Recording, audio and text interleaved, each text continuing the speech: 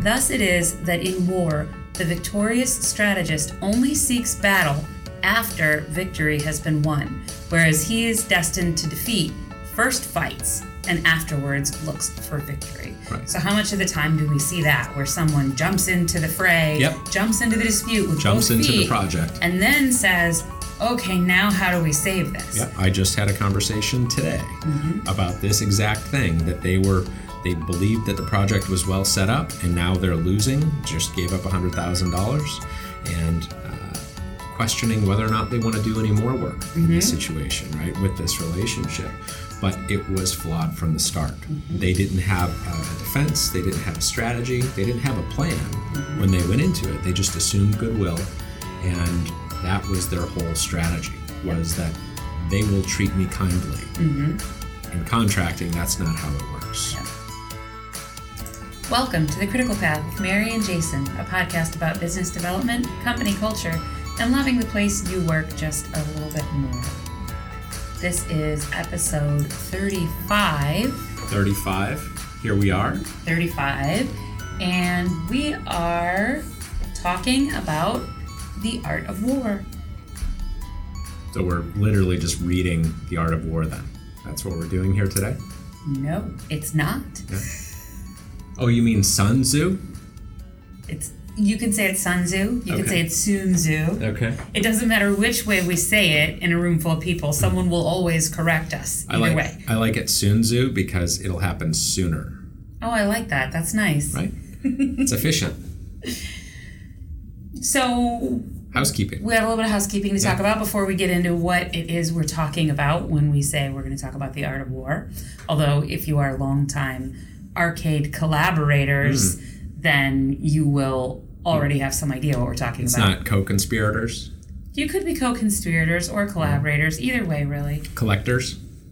I don't know. Is that a thing? I don't know. Let's find out.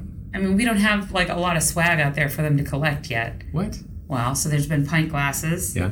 Wine glasses. There were the wine glasses. Those were a very limited collector's edition. We only ever had a few of those. The growlers. Oh, we had a couple dozen. Growlers. Yep, there were the growlers. Books.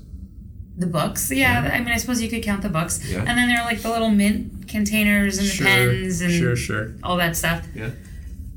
So anyway. But that's all beside the point. Maybe t-shirts soon? Soon. Zoo. I'm going to make all the dad jokes. Yes. There we go. You are. So last week we missed our episode. So if you were paying attention and watching for it, then all apologies. Yeah. We had to go out of town to visit ailing grandmother. We did. And it was a wonderful visit, but we are really happy to be home. So now we're talking about a couple of things. First and foremost, we have our Jetpack Leadership Cohort. And our deadline for that sign-up and application is September 15th. September 15th. So get your Jetpack applications in. We'd love to see you, and we have lots of interesting folks who are lining up to have the conversation. And then the next piece is that we are talking about Art of War today, and we're going to cut it and get it out there live. Yep, I'm going to be cutting, and we're going to be recording this, and I'm going to edit it and get it all up on the same day. See, this is live. We're podcasting live. It's like podcasting. Live casting. Yeah, so you may not hear this until Friday morning, but I'm planning to record it Thursday afternoon and have it live on Thursday because we wanted to talk to you guys about the upcoming series that we're running with ABC for The Art of War. So our construction series has that same name, The Art of War, and so we picked that very intentionally. But feel free to check out arcadetraining.com if you want to get signed up for that. There's still time, not much. But next week, September 12, we're running Power of Words, construction-specific technical writing. So this teaches folks how to tune up and bone up their writing skills in construction. And it's going to be extra cool because we're running it with ABC, Associated Builders and Contractors, and we are going to get to christen their brand new South Sound office. We'll be running, I think, the first training session that's ever been run in that office. Yeah. So we're going to be running our technical writing course out of Federal Way. And then Project Bootcamp, parts 1 and 2, September 26, October 10. Those are being held in our office. here at Arcade. Yeah, and then Perfect Defense Change Management will wrap up the series on October 24th. And so this will teach us best practices of how to leverage our power throughout the course of the contract. Yep, and that's going to be here at our office too. Yep. So be sure not to miss those. But what is The Art of War? So we named this series The Art of War. Actually, the series used to have a terrible name, which was Contracting for Risk Managers. Yeah, it was real catchy. It was very boring. It was appropriate, but boring. And we overlaid the Art of War title because we, at some point, read the book, The Art of War, by ancient Chinese philosopher general. I think you just were a philosopher general back then. You just were born into it. I'm going to be a philosopher general when I grow up. It's true. You're it's like one of those role-playing games where you have to pick the class, and Sun Tzu was just born a philosopher general. See, I was told that I was going to be a social worker when I grew up. Sun Tzu was told that he's going to be a philosopher general. They had big hopes for you. That's right. You get to be a social worker. So he's a philosopher general, and if you aren't aware of the book, which many people are, he said a lot about how to win at war. That's relevant in a lot of life, actually. And when we read it, we found it to be especially super useful for construction. And so we pulled a lot of pieces out of that, and we started to realize that when we were running this very boringly named construction, contracting for risk managers, we were quoting Sun Tzu all the time.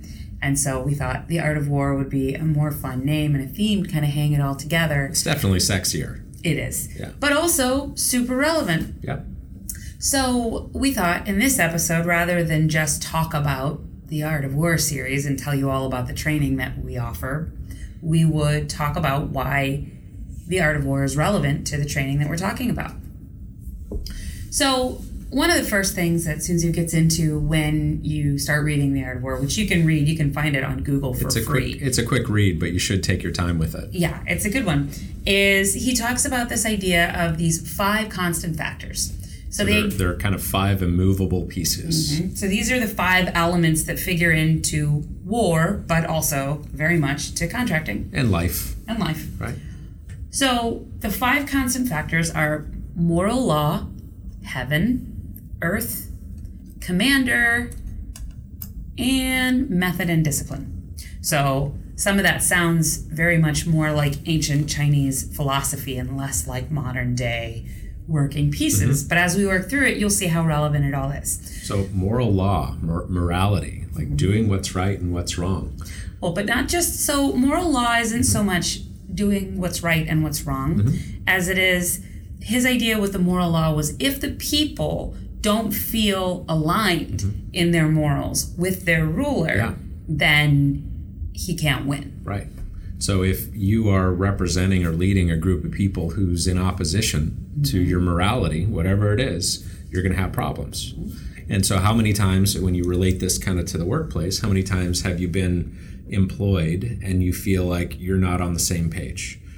In terms of morality, in terms of what's right and wrong. You believe something different than the leadership. And anytime that's the case, that you're out of alignment in terms of what is right and wrong with the leadership, then you're going to have dissidence. You're going to have defection. You're going to have people leaving.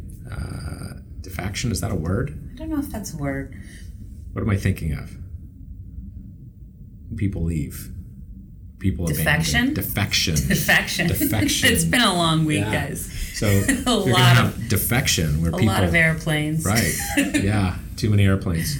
So of course that's going to be the case. So it's important that you bind your force together, you bind your team together, and take the time to make sure that everybody's in alignment. And even if people aren't leaving, people are just less effective. We hear so much of the time from people that they feel like they're not really that aligned, like they aren't moving in the same direction, like they aren't coming from the same place with the company where they work.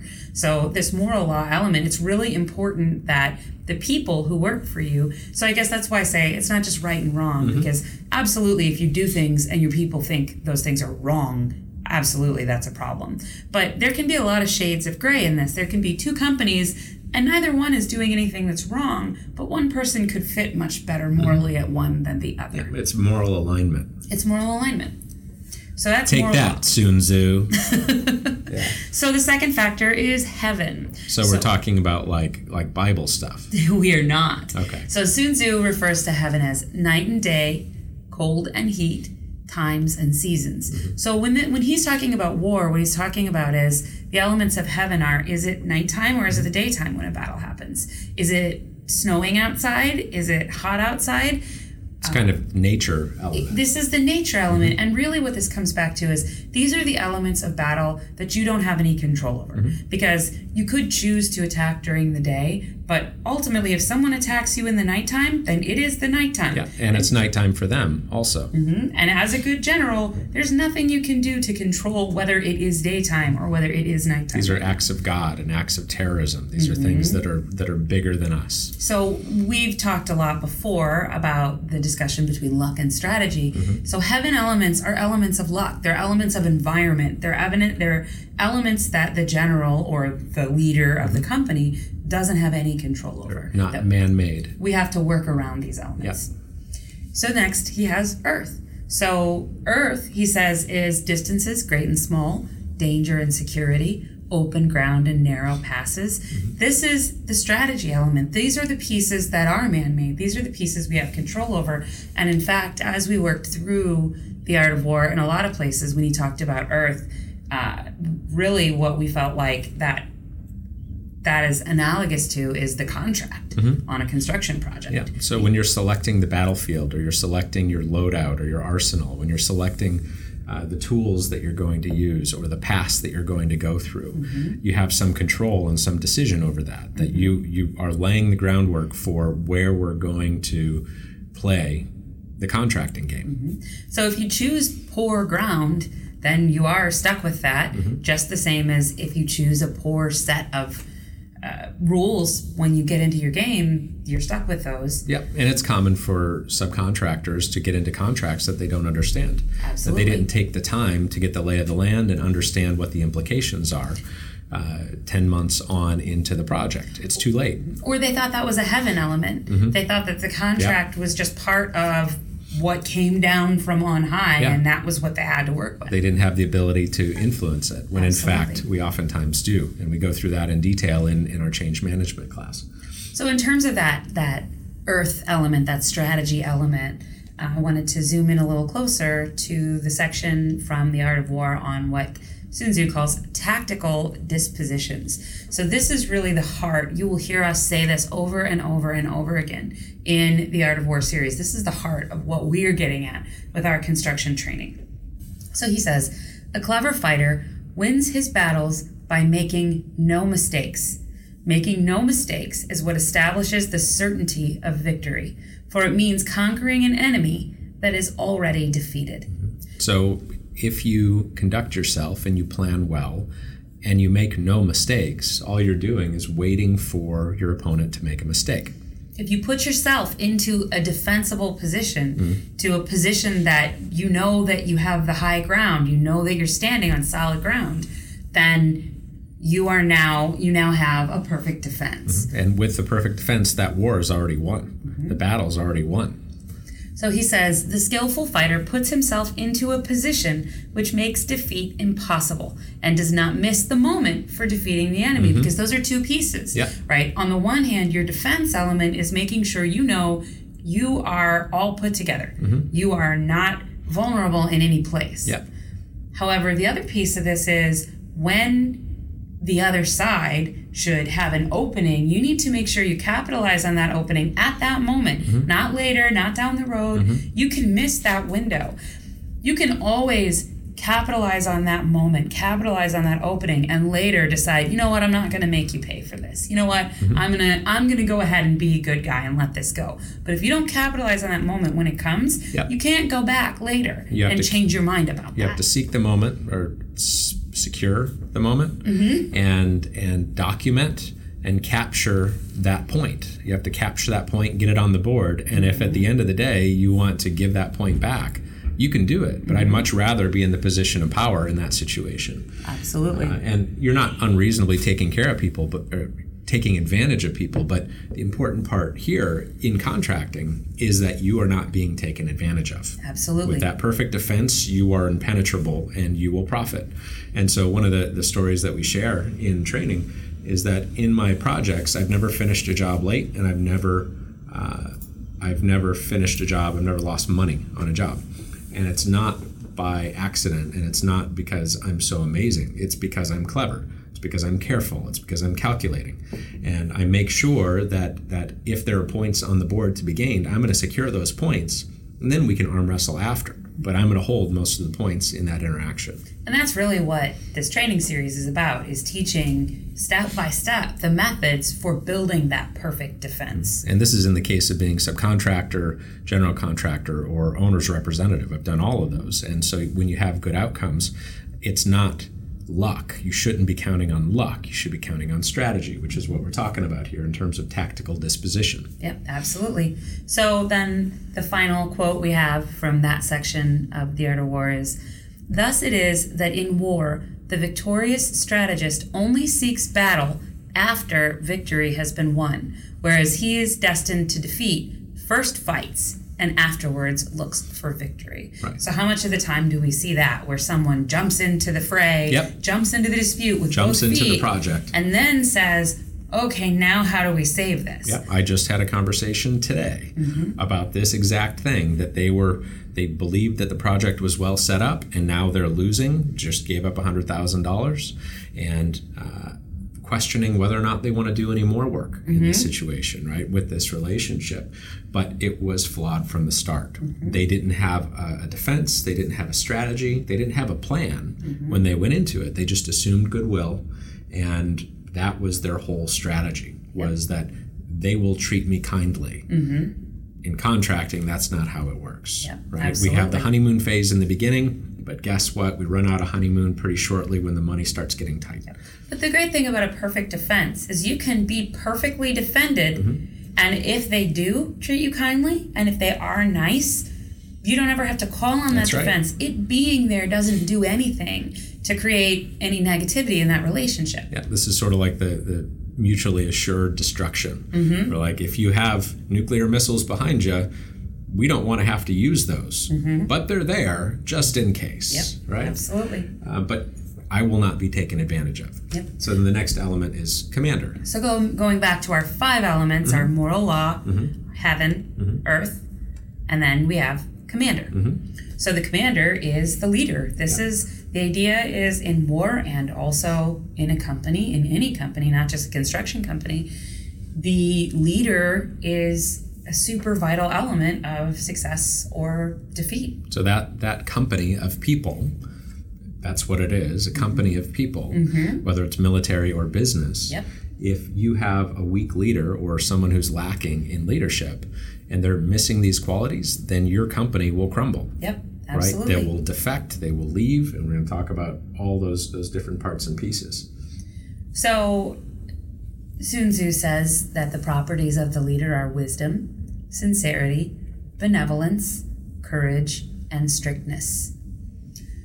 So then he goes on, more interestingly, I think, to list 6 ways of courting defeat that are caused by the general. So what does courting mean? Courting? Yeah. You're asking for it. Yeah. You're looking for it. You're dying for it. Dying for it. But courting is like what they used to, you would used to court a young lady when you're looking for her hand in marriage, right? You're seeking it. You're buying flowers and dates and dancing, and you're looking for this outcome. So 6 ways of courting defeat.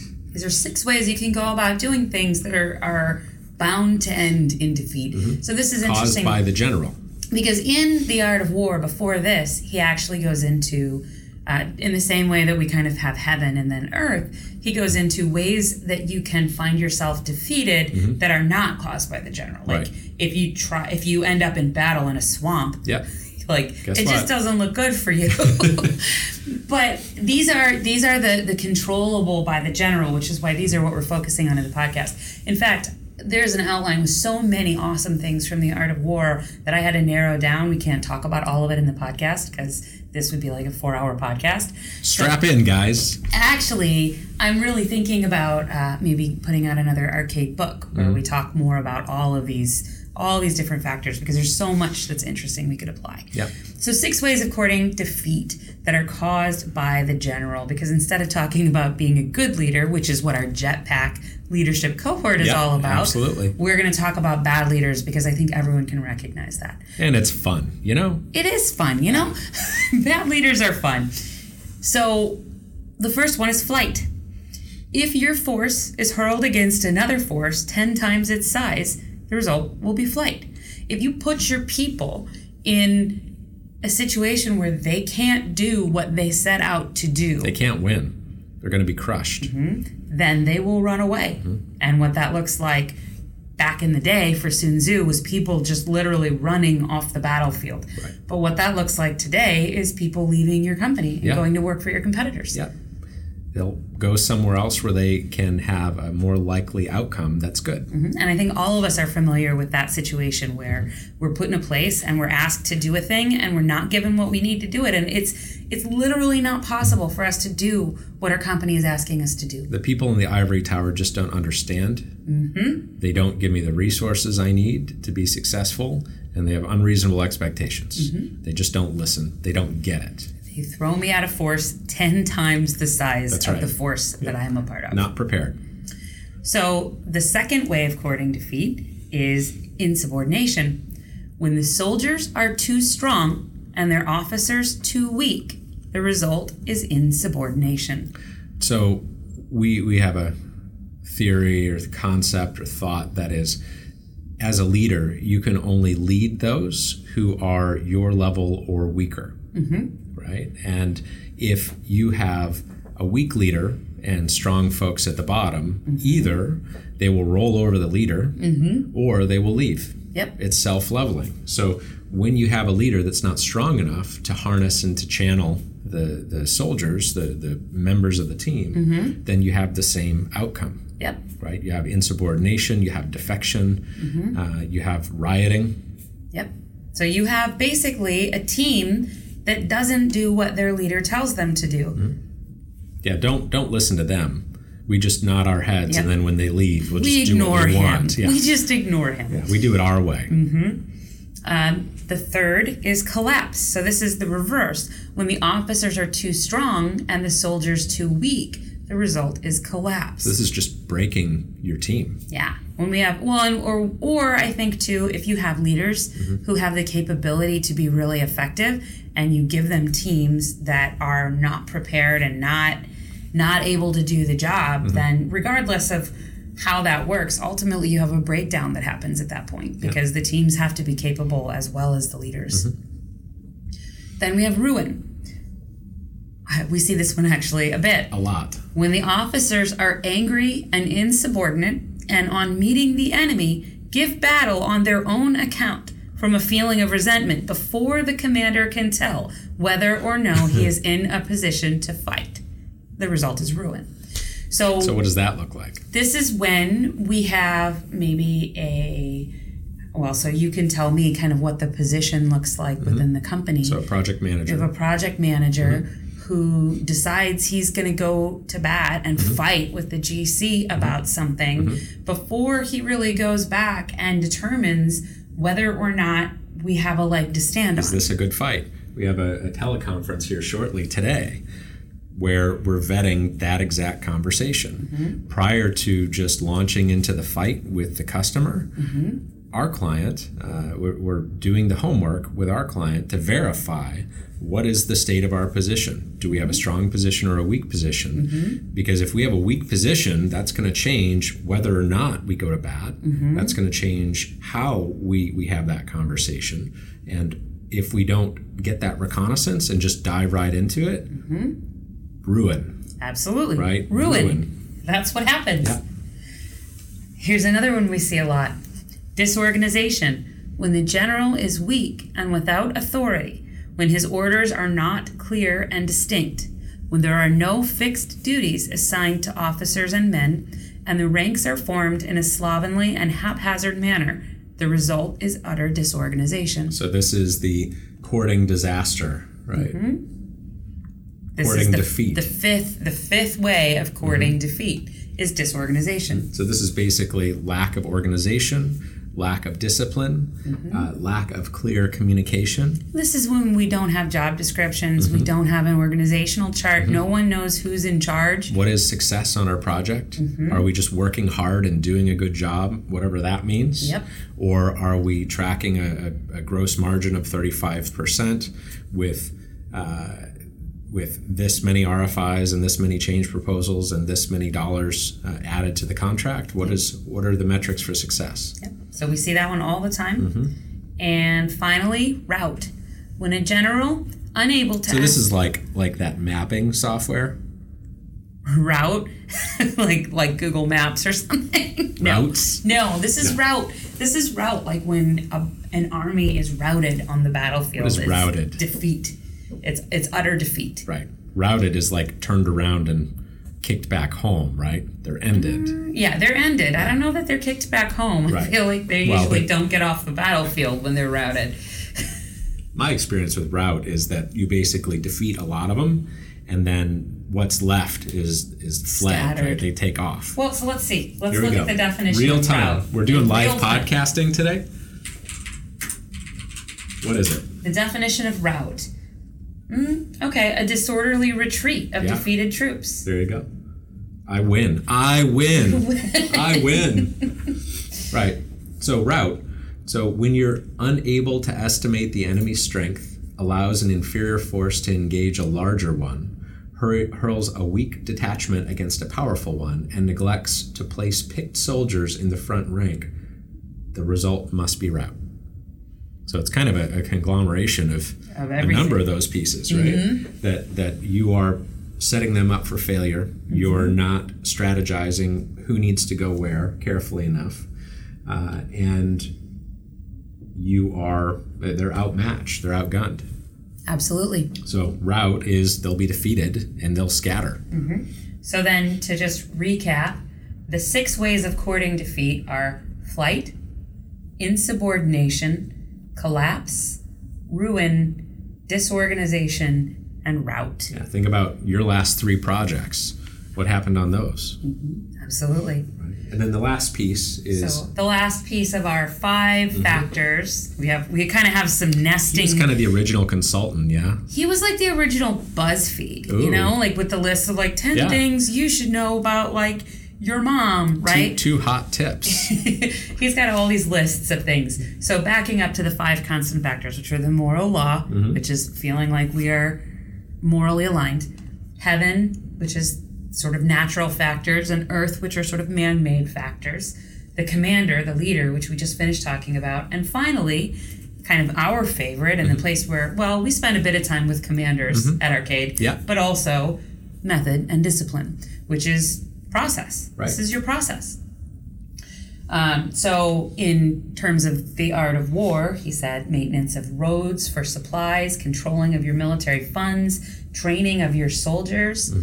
And so his list of the natural order of process and method was what we have. Firstly, measurement, which owes its existence to Earth. Yeah, metrics. This is metrics, which owes its existence back to the contract. Secondly, estimation of quantity. Thirdly, calculation. So we measure, math. We estimate what it should be. We do the math. Fourthly, balancing of chances. Go or no go.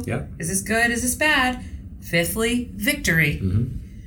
So, I think part of why I included that is because even though it does just kind of feel like a common sense piece, that is what we do and what we've been doing since before we read The Art of War. And hundreds, maybe thousands of years ago, this guy was saying the same thing. Well, and it's not rocket science. It's soap bubble theory. We cover a lot of this information in boot camp, where we're teaching people how to create metrics and how to determine whether or not we're on track and do we have enough money to make it. If there are problems, where are the problems coming from, and do we have the ability and the strategy to collect what we're owed or not. We should not just be relying on luck to win the victory. Because if we count on luck to win the victory, it's a roll of the dice. That's it. Absolutely. So finally, once we've kind of thought about, those are the 5 things that he says generals should meditate on and think about and spend their time planning around. And then he goes on to list another BuzzFeed list of 5, which is, and actually hashtag Sun Tzu on BuzzFeed is the jetpack for this episode. Sun Tzu on BuzzFeed. What's he saying on there? I want to see that. Yeah. So then he listed the 5 essentials for victory. So these are the 5 rules. If you master these 5 things, you will have victory. So do these apply to contracting? They absolutely do. Well, let's find out. They absolutely do. Okay. So 1, he will win. Who knows when to fight and when not to fight. It seems pretty basic. That one is pretty basic. So if you just go around fighting everybody, or if you go around fighting no one, right? Then you don't win. It's all about the knowing when to fight and which fights you want to get into. Right? Which ones really matter. Pick your battles. Absolutely. 2, he will win who knows how to handle both superior and inferior forces. So we can't have the same set of rules when we're going up against, say, a big giant GC versus some subcontractor who's much smaller than we are. Mom and pop. We need to understand that there are different rules of engagement in both of those situations and how to apply them accordingly. Well, and I think even when you get into contract law, the state law system pays attention to that, right? They treat smaller companies a little bit differently than they treat corporate conglomerate companies. Well, but even going back to, obviously, that if you're going against a superior force, you need to really understand what you're doing because they're a superior force. But I can remember when we were first learning a lot more about the big contracting game, and you came home and we're talking about a situation going on, and I said, well, can't you go after them for that? And you said, well, sure, but if I put them out of business, then the job doesn't get finished and everybody loses. Not only did they lose their business, my project got screwed. Everything went terribly. So instead, I'm going to do what I have to do to keep them together, help them along, and it's a good thing to do, but it's also the necessary thing for your project. So that's not a consideration you would have for a company that wasn't at risk of going under. But that is a thing you need to be very aware of if you want that victory of having your project be successful. And you need to know how to fight Goliath if you're David, and how to fight David if you're Goliath. Absolutely. Right? Because the strategies are different. It's different. And you need to be able to be good at recognizing which of those scenarios you're in. 3, he will win whose army is animated by the same spirit throughout all its ranks. Oof. Yeah, so that goes back to like the first item. Absolutely. Right? That is the moral law. Moral law. So he who has moral law in alignment throughout your whole force will win. When you have the same morale throughout your whole force, where the guys at the bottom of the totem pole are feeling just as in alignment and just as motivated and just as ready to get out there and win as everyone else all the way up the chain, that's how you win. This is like the tennis ball game that we play in boot camp. Or like Braveheart. Right? If you watch Braveheart, right? You have Jason loves Braveheart. You have all of the peasants and like lowly lords and field folks, and they're out there fighting for their freedom and to not be a part of prima nocta, and they're fighting for their lives. And then on the other side, and they don't know how problematic Mel Gibson is. They don't know any of that. None of us did at that point. So good. And then on the other side of that battle, you had a bunch of high lords, highborn, who they didn't really know why they were out there. They didn't know what they were fighting for, and they don't want to fight somebody else's war. And if you can align your teams, and that's why it's so important that you team build if you've never worked with this team before, that you invest in developing that alignment from the top to the bottom of the company, so that when you get into conflict, when you get into the projects, you are one force. You move as one, you act as one, you choose as one. Absolutely.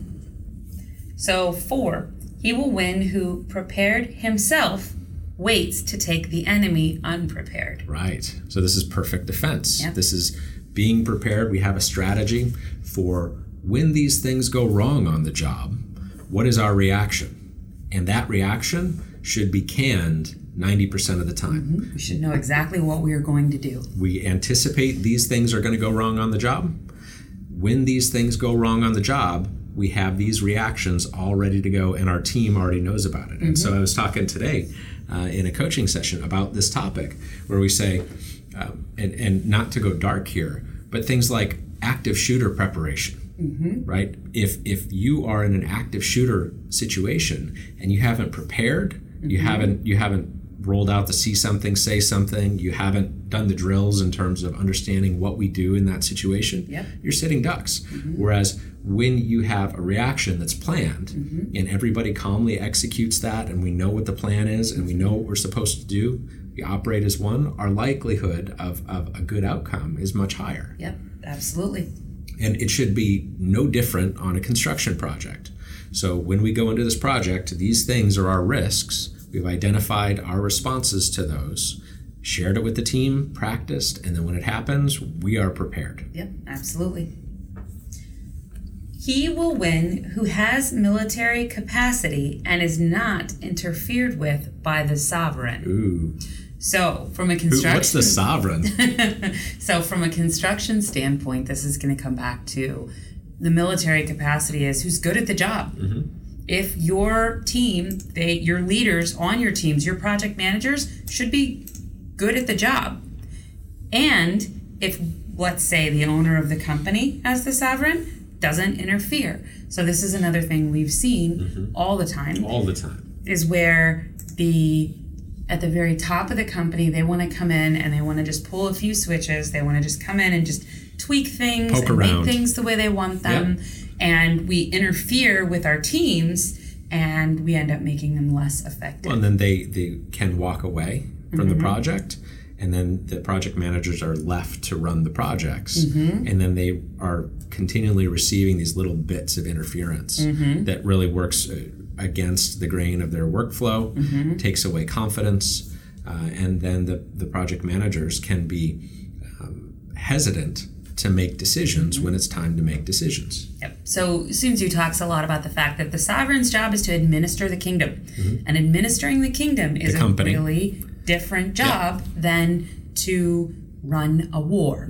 So it's the sovereign's job to pick a general that he can trust and then support his general.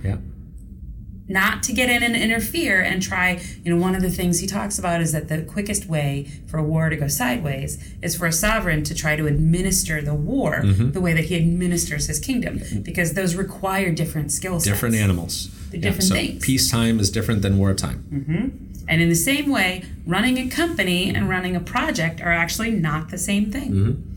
Well, and we see that on in the opposite situation quite often, where you have small companies that start up from nothing. And these are people who know how to win individual wars, but they don't know how to be a sovereign. They don't know how to run the company. And so we see some dissonance there, and we provide a lot of support in terms of helping them train someone or prepare someone to run the country, to run the company. And we need to acknowledge that when that transition happens, we still need a separate head, a separate brain to administer our battles. So you can be a general and a king. You can be a king and go out and fight and take your horse out into battle and run the battle. What you can't do is send a general out into the field and interfere. So the kind of final quote here is, he says, "If you know the enemy and know yourself, you need not fear the result of 100 battles. If you know yourself, but not the enemy, for every victory gained, you will also suffer a defeat." So 50-50. If you know neither the enemy nor yourself, you will succumb in every battle. Right. So 0%. You'll win 0. Except maybe a couple from luck, right? But he's trying to make an impact here, to say if you know yourself and you know your opponent, then you will win, period. Absolutely. If you know yourself, but not who you're playing against, which is the case many times, and we see that a lot, that every victory you gain, you're going to lose, right? You're going to win one, you're going to lose one. This project fell our way, it didn't fall our way. And then the last piece is, if you don't know yourself, and you don't know your team, and you don't know your strengths and weaknesses, and you don't know your opponent, good luck. Yep. Right? You're not going to be here for a long time. You will succumb in every battle. So, a lot of wisdom there. Yeah. And you could probably do an episode and for each one of those quotes, but not to dwell on it. So, what was our jetpack? Sun Tzu on BuzzFeed. Okay, Sun Tzu on BuzzFeed. Like 10 cool tricks to win every war. Yeah, there you go. Well, and it's hard as I'm doing this, as I'm going through, and again, I'm kind of starting to think already about how this might turn into a book. Yep. And there's all this stuff about, like, what happens if you have the high ground or if you're fighting in the river? And I'm like, that stuff is all really cool. I don't know exactly how that applies to contracting, but I feel like we could make it I could totally make that happen. Totally make that happen. So watch for that. Yeah, Maybe we'll put a little time into that and see if we can't put that together. Yeah. So we have Art of War coming up, open to the public. Just make sure that you guys don't miss out in the case that you want to get in. And sign up quick. It's coming up. Learn some of these lessons that we're talking about here, but they're dynamic and active workshops that we put folks through. We're teaching people how to write better and use the power of words much more accurately. So it's called the power of words. Construction writing. And then we have Project Bootcamp. So we're talking about the best practices of running construction projects from start to finish. And so we include field and office and everybody who touches the project. Get everybody together so we can get the same spirit throughout the ranks, right? The moral alignment. And then the last piece that we're running is Perfect Defense Change Management. So we're teaching you how to create a perfect defense for your warfare, for your projects, just to make sure that you can't get taken advantage of. So this kicks off September 12th, a week from today. Yep. So hopefully we'll get this episode up here in a jiff. I don't think we're going to have many edits. Nope. Should be pretty easy. But we don't have a lot of outtakes. Oh, we will. Don't worry. We're working we got to get to that part. Yeah. And then Jetpack Cohort.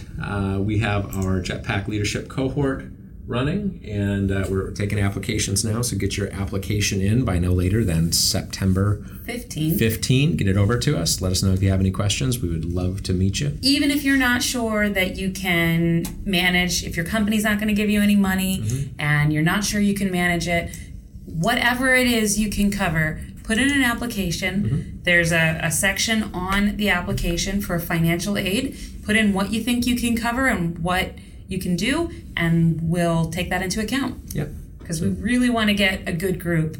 We're really much more interested in getting people who are passionate and interested and want to learn. Having the right people on board is much more important. Absolutely. Yeah.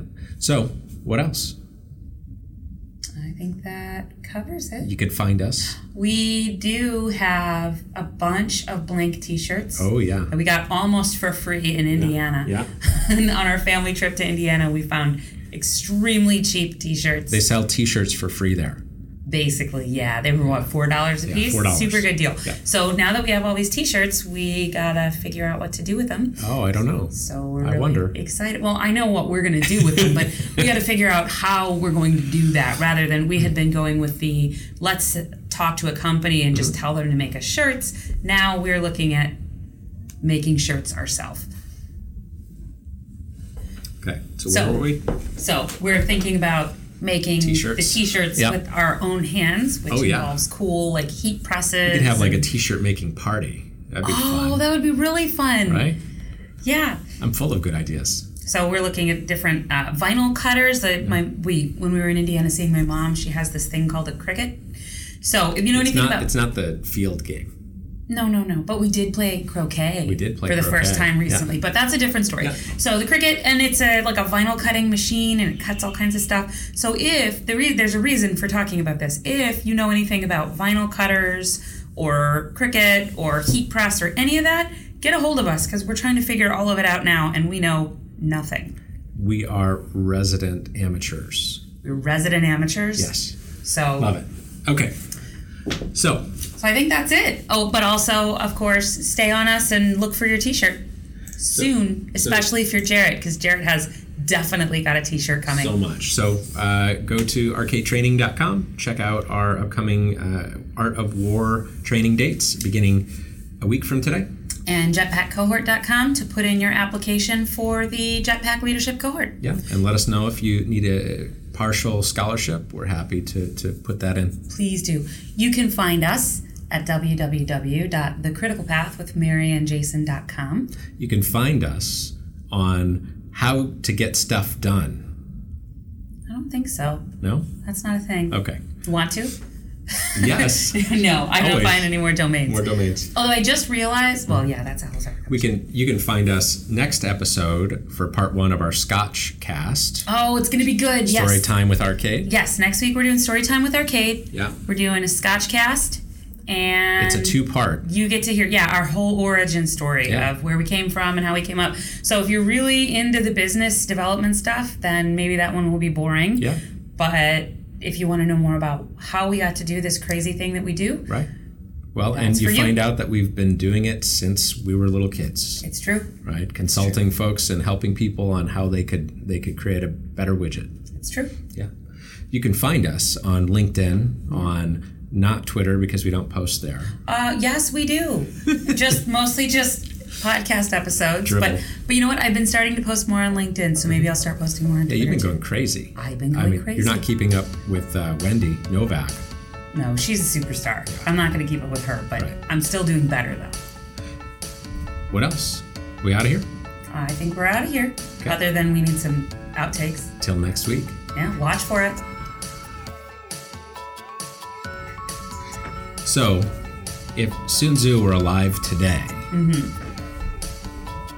what job do you think he'd have? Ooh. Do you think he'd be like a tech CEO? Oh, no. I think he has too much integrity for that. Too much integrity. Yeah, Too much integrity for that. To be an IT CEO. That's fair. All right, so what would he do then? I don't know. I feel like he might be working in a permitting office. No way. No way. No way, because he's like all about like taking care of your people and stuff, you know? How do you think he said you have to love every soldier as if they were your own beloved son. It's true. So how do you think he'd wear his hair? Sun Tzu? I mean, because I feel like he probably I can just only ever see him with like a top knot, you know? Yeah, but like that was the method of the era, right? That was the style of the era. But like it's like there's still man buns, you know? Oh yeah, but I don't know that Sun Tzu would wear a man bun. We still haven't figured out what his job is. Well, I don't know. What do you think Sun Tzu's favorite ice cream would be? Pralines and Victory. Pralines and Victory? Is it like Victory? No, like birthday cake. He loves birthday cake ice cream. I thought you were going to say like Victory Ribbon or something. He likes birthday cake ice cream with the sprinkles in it. Yeah? I could see that.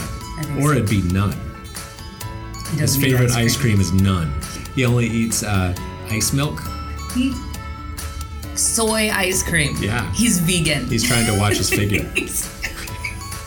Oh, wait. Maybe he's a physical trainer.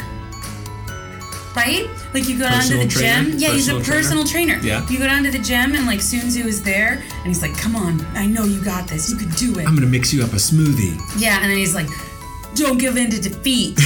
You know? Yeah, I think that'd be pretty good. I think that'd be pretty good. I think I'd work out with him. Oh, I would definitely work out with Sun Tzu. Go for it. For sure. He could go and he'd like tell you how to climb like the rock wall and stuff. Yeah, like one-handed. Yeah. Well, and then he'd be like, let me show you, bro. And don't let adversity hold you back. Yeah, right? He'd be like, you must plan your perfect defense on the rock wall. Let's go. But there's how does he wear his hair? Well, if he's a personal trainer, then he's got like an 80s style sweatband on. Ooh. Right? And like maybe it's kind of spiky, you think? Like short and spiky. And he's got on like some like the cross trainers? Spandex like nice workout pants and some like fluorescent green workout shoes. Yeah. I think he carries like scrolls of paper with him. Maybe. Or like for what? iPad. Yeah, he's got an iPad for sure. Do you want to sign up? We've got hot membership deals. And then he has a newsletter for everyone who like personal trains with him where he sends them like 5 tips about like how to get victory in your fitness. That's what it is. That's enough and too much. All right. That's enough and too much. That's enough and too much. We're out.